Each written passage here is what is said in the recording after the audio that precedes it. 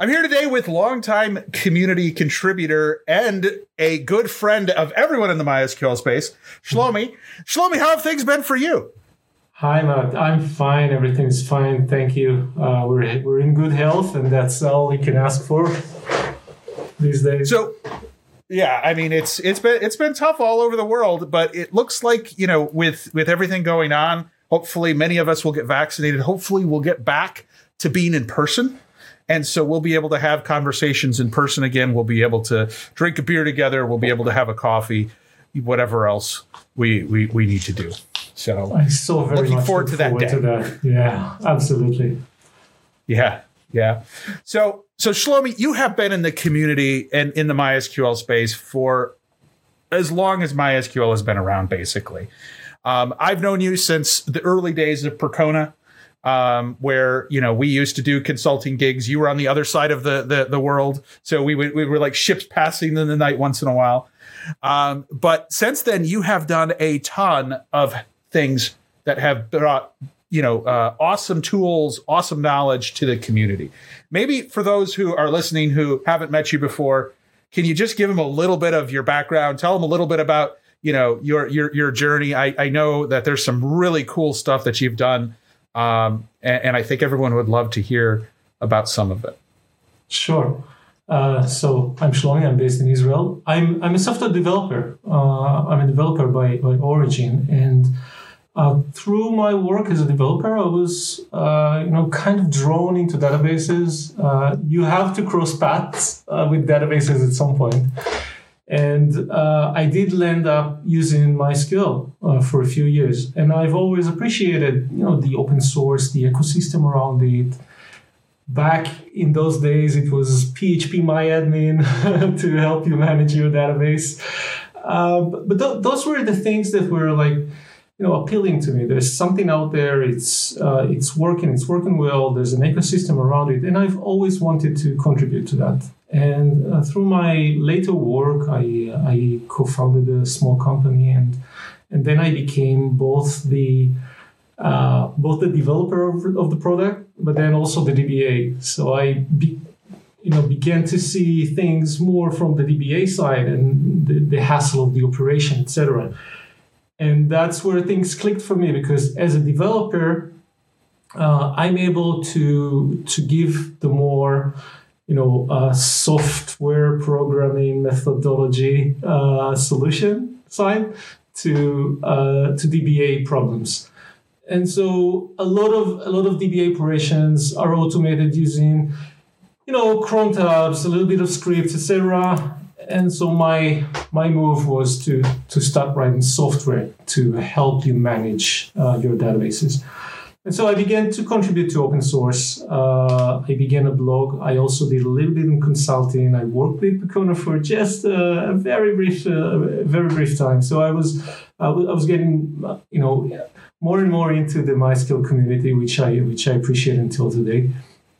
And I started to write some open source tools, and notable, some of them, came and passed and no one noticed. Others lingered on, and most commonly known today are Orchestrator, which began as a topology management tool, replication topology management tool, but now is more used as a high availability solution, failover, promotions, detections, etc.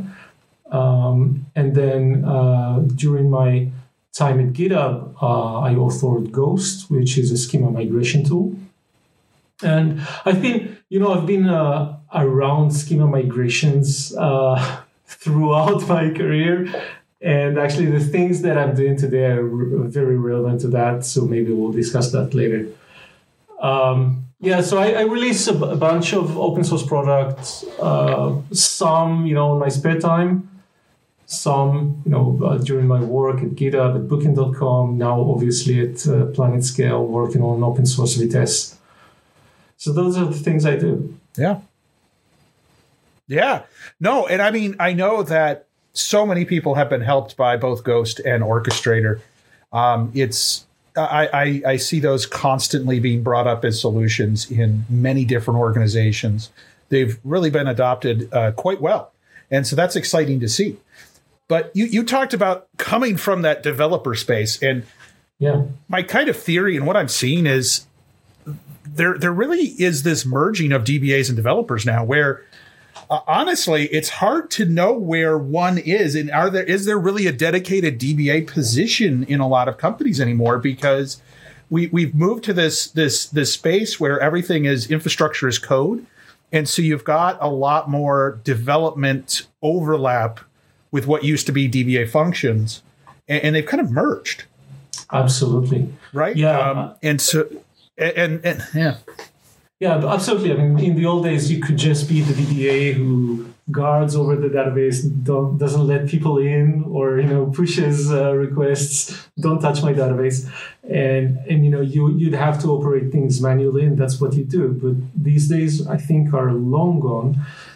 And today, I think for most DBAs, it's not even enough to know Bash scripting or something. You really need to be aware of and collaborate with tooling, with automation, starting from Puppet and Chef, and how to deploy your database and how to configure your database automatically, and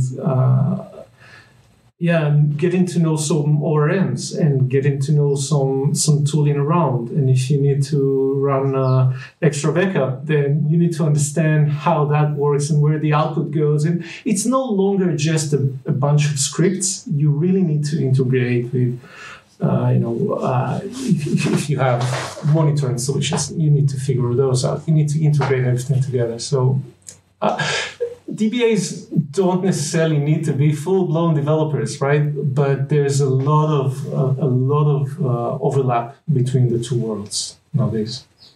And that's why, like, now we're seeing more of that kind of SRE, DBRE kind of role, kind of form from what was a lot of DBA infrastructure folks pulling over some of the developers and kind of merging into this new role. So I've seen that quite a bit. There's been quite a bit of talk on, where that position is going. So I've even written stuff and talked about, is the DBA dead? I think it's just evolved personally. But it's definitely a evolution and a change. Now, as you've gone through that evolution and change, like, you coming from the developer space, at what point did you look back after you gained some of your more core database skills and say, like, oh my God, I can't believe I did that. As a developer, I didn't know this about the database, and now I regret writing that code. Did you reach a point where you transitioned and started to grow into the database space and kind of, said, oh yeah. I mean, is the question, do I regret some software that I've ever written? That happens all the time, for sure. But now that you've got those MySQL DBA skills, right? Yeah. DBA wise, I used to do a lot of things manually back in the day. It was like, you had those database pets, right? You had this server and that server. And it just made sense to do things manually and wake up to some phone call telling you, hey, things don't work, etc. And you'd figure out, my automation is really not very good. Like, I don't get to solve problems without waking up in the middle of the night or getting a phone call while I drive, etc. So those are the things that scare me the most. Like, is there anything that I haven't automated that's going to come at me when I'm least prepared to handle it? And so, for sure, I wrote many things in the past, like cron job based things that would just get lost in the noise. Something would fail, and then there's a cron notification going somewhere. It's not really audited. It's not really collected in a very good manner. There's no centralized place where you can go check for the pending errors, etc. So there's a bunch of things. There's a bunch of open source software that I wrote that it wasn't high quality, but that's the way you learn. That's the way you make progress. Yeah, of course. And I mean, it's always that constant evolution. But that evolution helps us grow, right? So as we make mistakes, as things happen, you learn what to do, what not to do. And, eventually you start developing things that are really cool and interesting. So I know Orchestrator was a project near and dear to your heart. Tell us maybe like, how did that come about? Like what was the inspiration for Orchestrator? You mentioned that it kind of evolved from its original purpose. Right. So when you started out and said, I'm going to work on this, what was going on? What did you think? Yeah. So I was working at the time for Outbrain, which had a fairly, medium-sized database backend. Was nice. Everything was working smoothly, but we're kind of flying blind, right? We had this complex topology, lots of replication servers across 3 data centers, and like at any given point in time, we didn't really know like how does the topology actually look like right now. And we used to have like network failures between different DCs, and that would really impact some of the replication streams. And we still wouldn't know like why does the system behave as it is right now. And one of the first objectives for Orchestrator was just be able to visualize. Hey, give me the visuals. How does the topology look like? What's the primary? What are the replicas? In which data center are they? And if the topology doesn't make sense, or if I'm going to do some maintenance work on some, the link between 2 DCs, can I refactor that? And that was the second purpose of Orchestrator, to be able to refactor your topologies. And back in the day, it was pre-GTID. And so you'd had to work very carefully on, detaching one replica from here and assigning it to a new primary. And that was, at the time it was MatKit had a tool like that, which was then abandoned, and Orchestrator kind of revived the functionality in that MatKit. And that's how it began. I was actually inspired by a lecture, a presentation I saw at Percona Live. It was by GitHub, by one called Sam Lambert, who today is my boss. He was my boss at GitHub, and he's kind of my boss now in PlanetScale as well. Yeah, so it's kind of a full circle. Like, it's a funny game how you get inspired by one tool and you inspire someone else, and you use something and someone else uses your code back or your functionality back. I just love that about open source. So that's how Orchestrator began. And then, it grew out of that position into, okay, let's try and do at least partial failovers. Let's try and figure out how to overcome the fact that we don't have GTIDs yet. 5.6 was only coming out. It was very early days for GTID. It wasn't easy to migrate into GTID. And so that's where Orchestrator came up with pseudo GTID. I then joined Booking.com, and then we realized Orchestrator could be the high availability solution for Booking.com's topologies, and that's what we did. So during my time at Booking.com, my main focus was to turn Orchestrator into a failure detection and recovery mechanism that could, promote new primaries, take some servers out of the game and completely rehaul the existing topologies or rethink the existing topologies we had at Booking.com. Oh, yeah. Yeah. And so as that was developed, you started to get more contributors, more people started to look at it. Being a project that at least at first is owned by one person and really maintained by one person, was there a point that you reached where it's like, wow, I've got a lot more work than I can handle? There's a lot of, requests coming in for features, a lot of ideas. Like, it's always hard as a project starting out to really, reach a point where it's like, hey, this is successful. Oh my God, it's successful. What do I do? Maybe are there any tips that you have for people who have their own projects that are starting out that might be useful for folks, that, hey, you've got a project like Orchestrator that's starting to pick up steam. How do you start to handle the PRs, the bug requests? How do you keep on top of that? Because it's really a labor of love at a certain point. And then you have to, eventually, build something a little greater.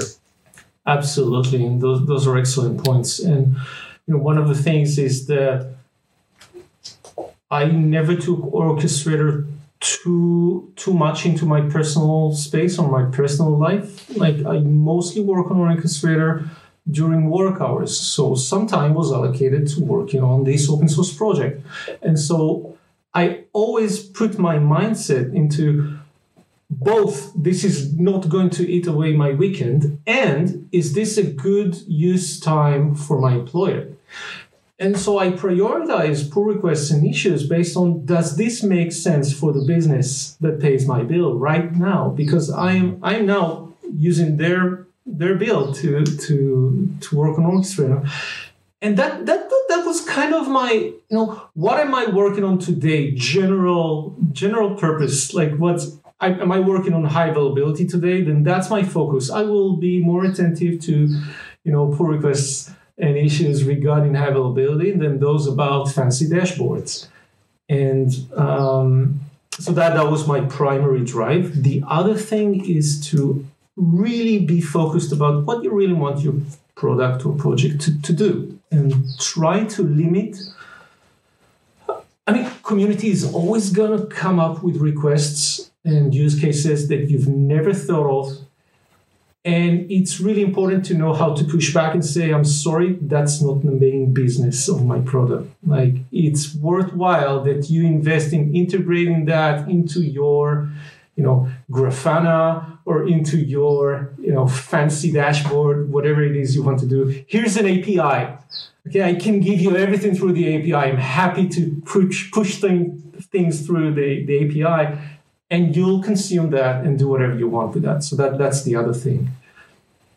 And the third... So boundaries are really important, really?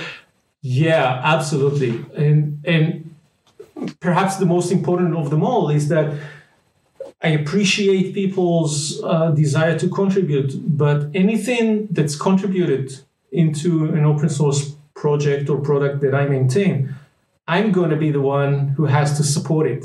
And if something doesn't feel right to me, like if it's too big, if it's like, I don't know, someone's going to ask me a question about that and I will have no answer because I really don't understand the code or the purpose of the code, then that's unfortunately going to be rejected. And sadly so, but that's my way to keep sanity.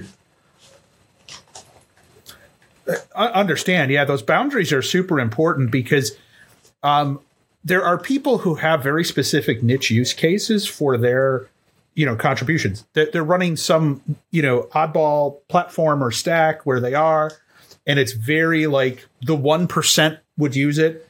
Yeah. And, you have to look at, how do we cover most people who are going to download it? And adding that, it might bloat, it might break things, it might cause a whole re-architecture. And it's interesting because some people are okay with it. Other people get very upset. And it's a fine line.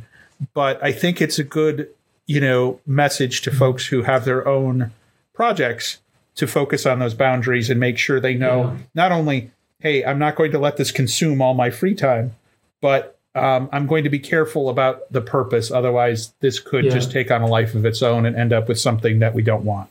Absolutely. And I was very fortunate and lucky to have a community engagement that was always very, very positive, just appreciative and polite. And people just genuinely wanted to contribute. So I think if you remain on that level and explain to people, this doesn't work out, people will understand. And I was very fortunate to never get into this, situation where someone was terribly upset or,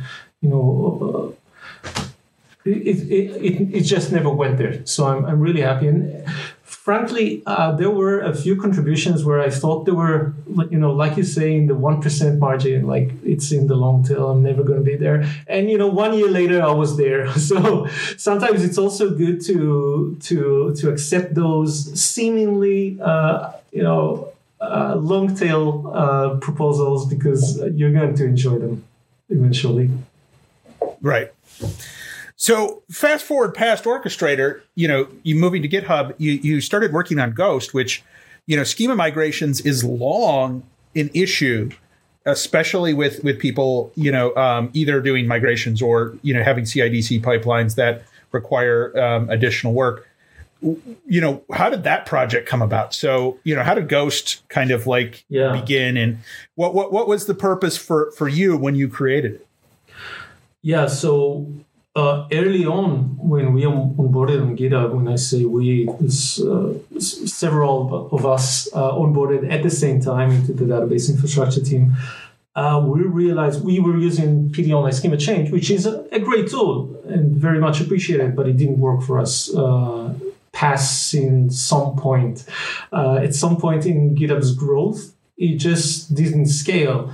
The triggers, the way it worked, the Perl code, the fact that it wasn't auditable or interactive, made it unfeasible to actually migrate some tables. There were literally several tables which were marked as risky, and we couldn't migrate them. Or others that migration was so heavyweight that we used to postpone changes to collect here, let me gather 2 or 3 requests for this table and run everything at once. But obviously, this hinders the development flow, and this is not a healthy situation to be in. And so we came up with that during a mini summit we had in New York, and John Berquist, my then colleague and later my manager, said, "Can't we do that? Tail the binary log and do asynchronous schema migrations?" And to which I originally said, "Well, no, you can't do that because, hey, I think we can do that." So I think later that day we took a long walk in Central Park, and that's where Ghost was born. We basically laid out the principles and the general design, and it took about 4 or 5 months to create Ghost. And since we first deployed it, we never looked back. It worked very well for us at GitHub. So it answered many of our both general purpose as well as internal development flow. It was very lightweight as opposed to trigger-based heavyweight. It was lockless, which really helped with GitHub, which is very write-intensive, which leads to lock-intensive. As well as being very interactive. So it integrated well with our automation, with U-Bot, with chat-ops. We could communicate to Ghost through chat-ops and say, "Hey, Ghost, what's up? What's the status? Hey, suspend, throttle. Abort. Please continue," right? So it was really Very fun cool. for our developers to be able to. So we kind of handed the keys to a lot of developers. Hey, you want to say what the status of your migration is? You don't need to talk to us, the DBAs. It's all in there for you in chat. You can interact with that. You can actually control it if you really have to during an incident. So that gave us both more lightweight migrations and less outages, as well as alleviated a lot of work on the database infrastructure side and giving more power to the developers. Yeah, I mean that it's great, and I've heard a lot of people have made use of that. Like I said, as part of those pipelines for the development side. I think right now we're in a phase where we are, as an industry and as database professionals, we're about enabling developers to self-help. And I think that's one of the critical things. You mentioned chat ops, being able to let developers check the status of their migration, kick things off. Everyone that I have talked to in the industry is looking at ways to basically develop their own database as a service type features, functionalities for their infrastructure. And, this is just, another component of it is how do you do schema migrations? How do you do backups? How do you do this, that, the other thing, and make it so the individual can kick those off. And so I see those as important things and kind of the trends where the industry's going. Now, I know that post that you've moved on to Vitess. I see you've got your shirt on. You've got your Vitess shirt, your jacket on. So what are you working on now at PlanetScale? So you helped the community with Orchestrator Ghost. What challenges are you tackling now with PlanetScale and on the Vitess project? Maybe give us a heads up here. Yes, so you really handed the ball here, because you were talking about how every company tries to build the databases and infrastructure for its own. And that's exactly what I'm doing at Vitess. So to shed more light, I work at PlanetScale, which is the company that helps build Vitess. Vitess is a CNCF open source project. It came from YouTube, but then contributed to CNCF. PlanetScale doesn't actually own Vitess, but we are main contributors to Vitess. So we have, Sugu, the co-author of Vitess, and Deepti, the team lead, and quite a few developers. Vitess has maintainers outside of PlanetScale, but we're kind of influencing it the most because we are, that's what we do, right? So we write Vitess, but then we also have a commercial offering. We're kind of in a stealth mode. So I can't elaborate too much about that, but obviously it builds on top of Vitess. So Vitess is in our main interest to be a stable and capable tool. Now, what exactly Vitess is? People used to refer to Vitess as a sharding solution for MySQL. I like to describe it more like a framework, a database framework on top of MySQL. It's a massive scale solution that you run on top of your database servers. It masquerades as a database server. It speaks the MySQL protocol. You will talk to Vitess as if you were talking to a MySQL server, but behind the scenes, there's many components like the VDGate, which is a proxy, and the VD tablets, which are like agents running on your database servers, and VDCTLD, which is a daemon that operates things in the background. And the magic of Vitess is because it masquerades as a database, it can make believe as if it's running something very simple while at the same time managing a complex operation in the background. So at PlanetScale, I work both on open source Vitess, that's most of my work, and also a little bit on the commercial side. Open source side, everything is visible. My pull requests are public and visible. Let's talk about schema migrations. One of the biggest problems with schema migrations is that they're not very accessible to developers, right? We discussed this. You want to make things more available to developers. And still, if a developer wants to run, whether it's PD-only schema change or Ghost in production, then, they need to SSH or log into some server and then run this script or tool. And they need to supply these command line variables. And they need to know how to throttle correctly. So it becomes complex, and in a small company that may be sustainable, but the larger the company is, you can't give all the developers all the keys to all these database operations. But what if we could just masquerade everything and make believe that you're actually running a simple outer table, and let Vitess figure out all the complexity behind that. And that's exactly what we're doing today. So a developer using Vitess today can set a session variable that says, hey, I'm running an online DDL. Don't tell anyone. And then I'm running my normal alt table or creatable or drop table. Yeah. And Vitess will take that and it will break that apart. And it will say, okay, here's an alter statement. It affects this table.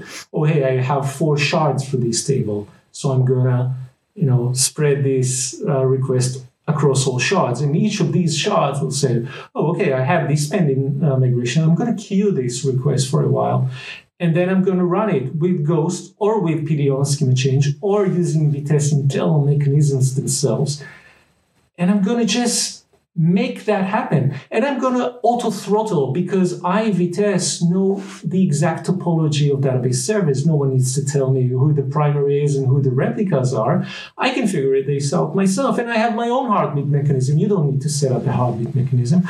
And I can do the cutover manually or automatically and do whatever it is you want me to do. And at the end, a developer just issued an alter table, but everything ran online. Everything ran asynchronously. And the developer is able to audit and control and cancel or retry migration. And that's kind of phenomenal. And we've added things on top of that. So just recently, as of just recently, Vitess now supports reverting a migration.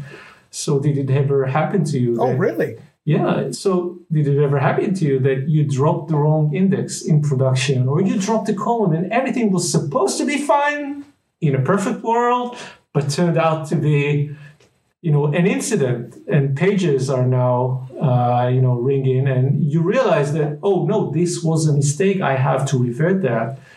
In fact, I just read the GitHub incident report for this month, and apparently there was just this type of incident two weeks ago. And I was part of that team. We had those during my days, for sure. This just happens. We live in an imperfect world. So Vitess lets you figure out, 10 minutes later, oh no, I did a terrible mistake. Here, let me revert that migration. And given some constraints, you need to use the Vitess schema change, etc. You can alter back the table into its previous position without losing all that data that you accumulated during those 10 minutes. Wow. And that's insanity, right? Very cool. That's insanity. Yeah. How about recovering a migration mid failovers, right? You run this migration, it's been running for 2 or 3 weeks, and please don't let there be a failover, or else everything goes to the garbage and I need to restart. No, Vitess can solve that for you. It can keep up running that migration from the same point where it broke. And so there's so it'll just pick up and go. It will just pick up. So it's mind-boggling, the amount of complexity that would otherwise be impossible for a normal developer or DBA to do in the middle of the night, right, during an incident. And now there's a bunch of automation that just makes it smooth. So those are the things that I work on. Schema migration-wise, for example. And there's more coming. I'm really so excited about that because it really changes the game. It makes schema migrations a no-brainer. There's many more stuff. I can tell you. Well, before we get into the many more stuff, I can tell you that I talked with, over the last few years, several people, different companies, different users. And, I like to talk to DBAs. And one of the questions I always like to ask is, what's the biggest problem you're facing? What's the biggest challenge that you run into? And constantly I get, it's deployment related.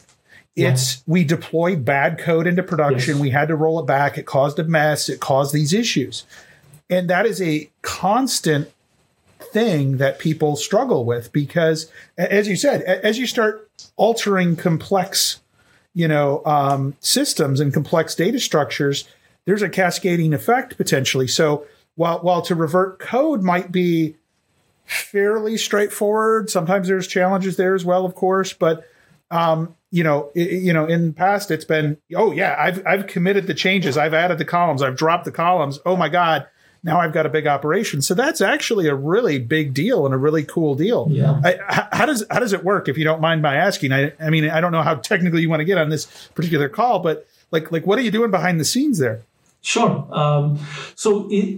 The logic is based on verification. So let me do a quick brief of what verification is. It's one of the hidden secret sources, whatever you call it, in Vitess. Okay. Which is, if you know how Ghost runs, it's kind of a similar mechanism where verification allows you to migrate data from here to there online. So what migrate data exactly means is you can move a table from one cluster to another live and then be able to switch reads or switch writes or switch your entire traffic to use the new table.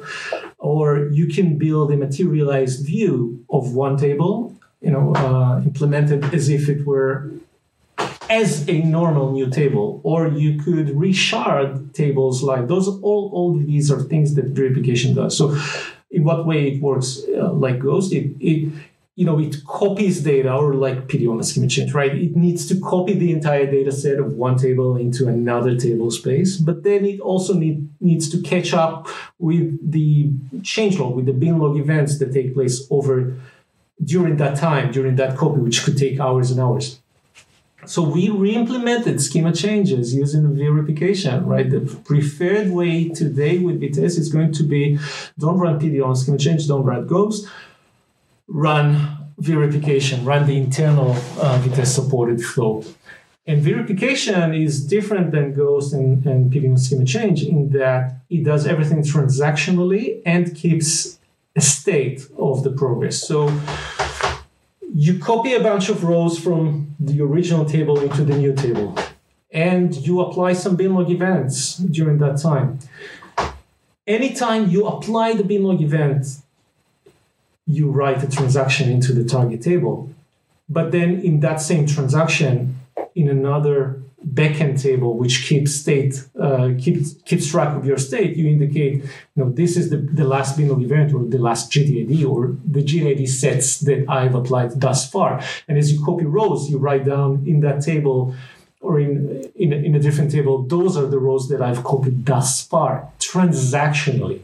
So that if the server goes down or if you promote a new primary, the same changelog is transactionally persisted in those tables, and you're able to pick up from that exact location and continue copying rows from that location, or you can continue applying binlogs from that location. That's for failovers. If you want to revert, then you know how, for our viewers or listeners, how all online schema change tools work is by actually creating a new table. I like to call it the ghost table or the shadow table.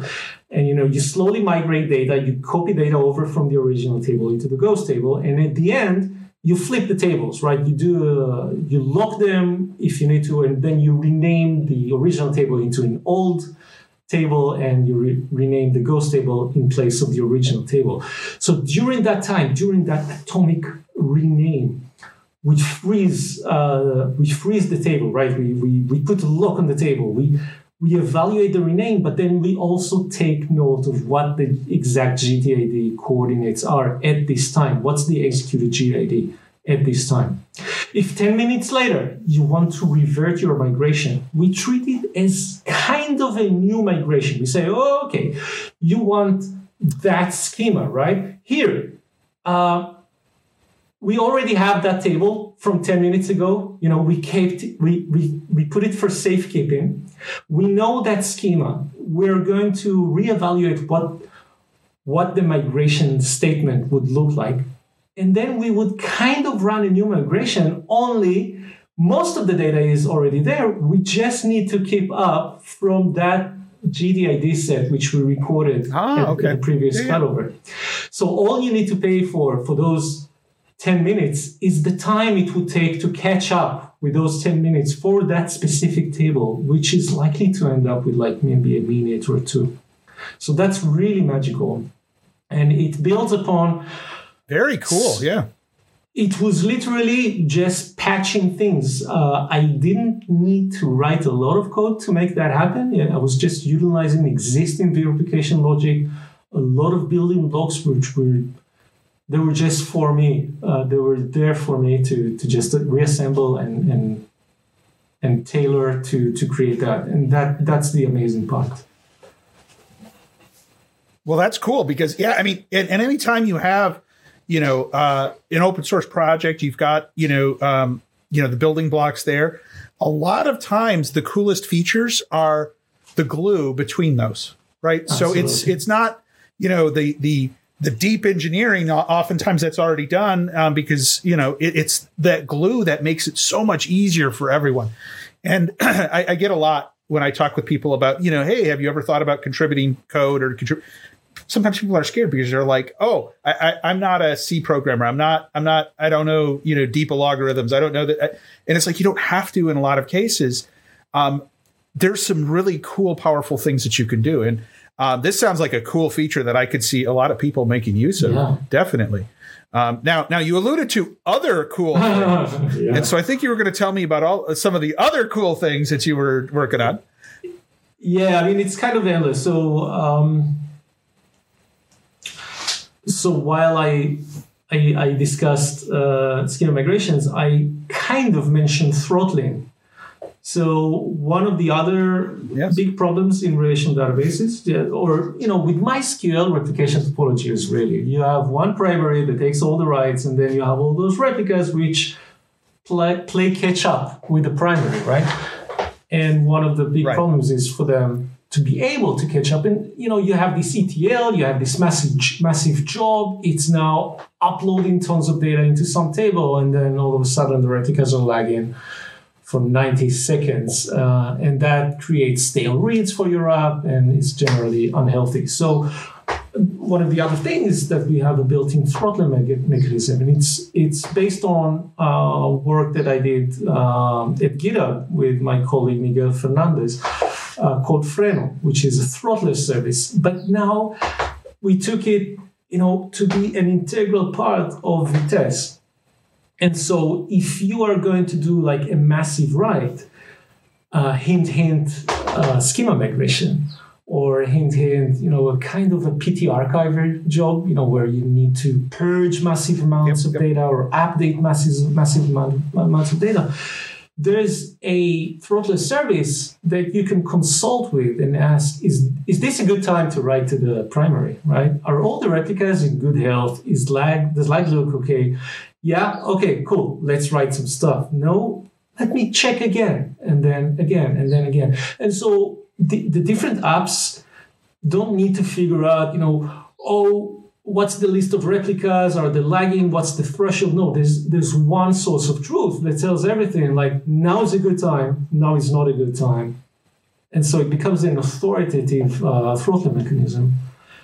The other thing, I haven't been more... That would be like...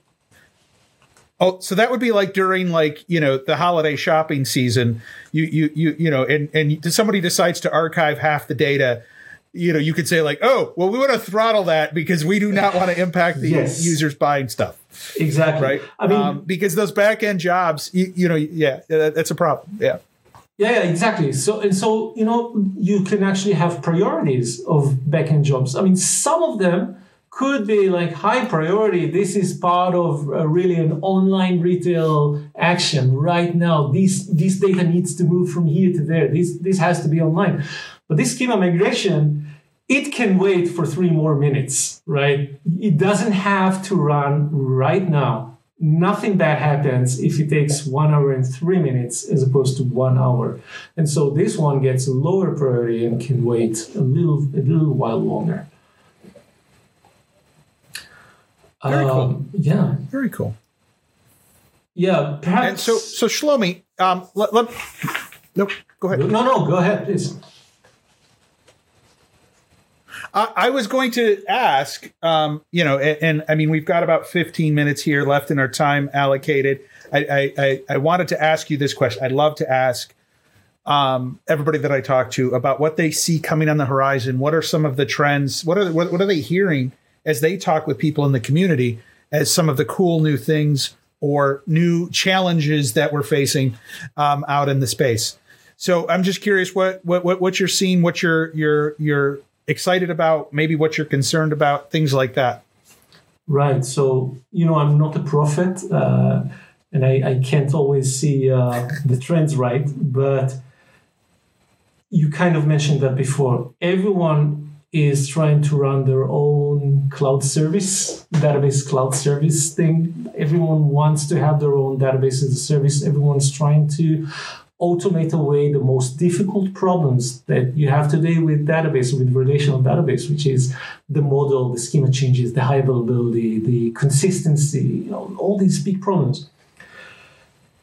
And kind of everyone is trying to do that on top of Kubernetes these days, which is in itself, a whole new level of problems.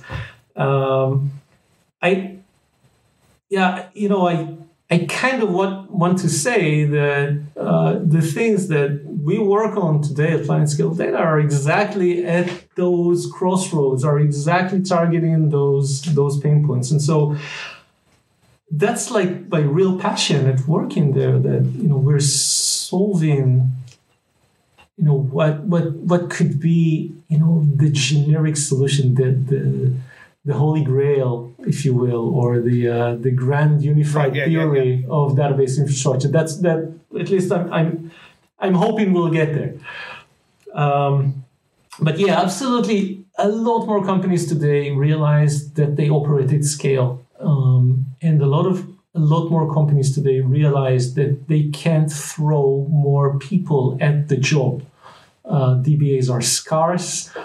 Their efforts cannot be forever utilized on doing manual labor of, configuring this replication or creating that cluster or provisioning that server. These things have to be automated. It's just not sustainable to let people keep on doing these things manually. And so I believe a lot of companies understand today that they have to find the automation at scale, and that previously people would say not everyone is Facebook, not everyone is Google. You don't need to be Facebook or Google to hit the scale problems of relational database, right?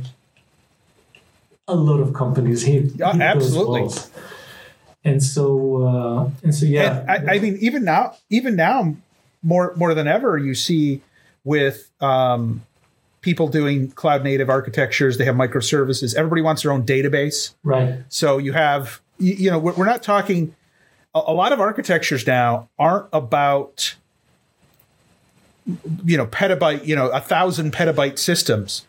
Yeah, sure. You might have, a petabyte system, here or there, but you're going to have 10,000, few gig databases that, end up here and there for everybody's little, side projects that you have to manage. And that becomes difficult. Yeah, absolutely. And so, yeah, I think that's where people will have to be looking at, like, how can we automate? How can we make MySQL run better on Kubernetes? How can we, what are good paradigms for high availability, for durability, for consistency? Those are the things people will focus on next.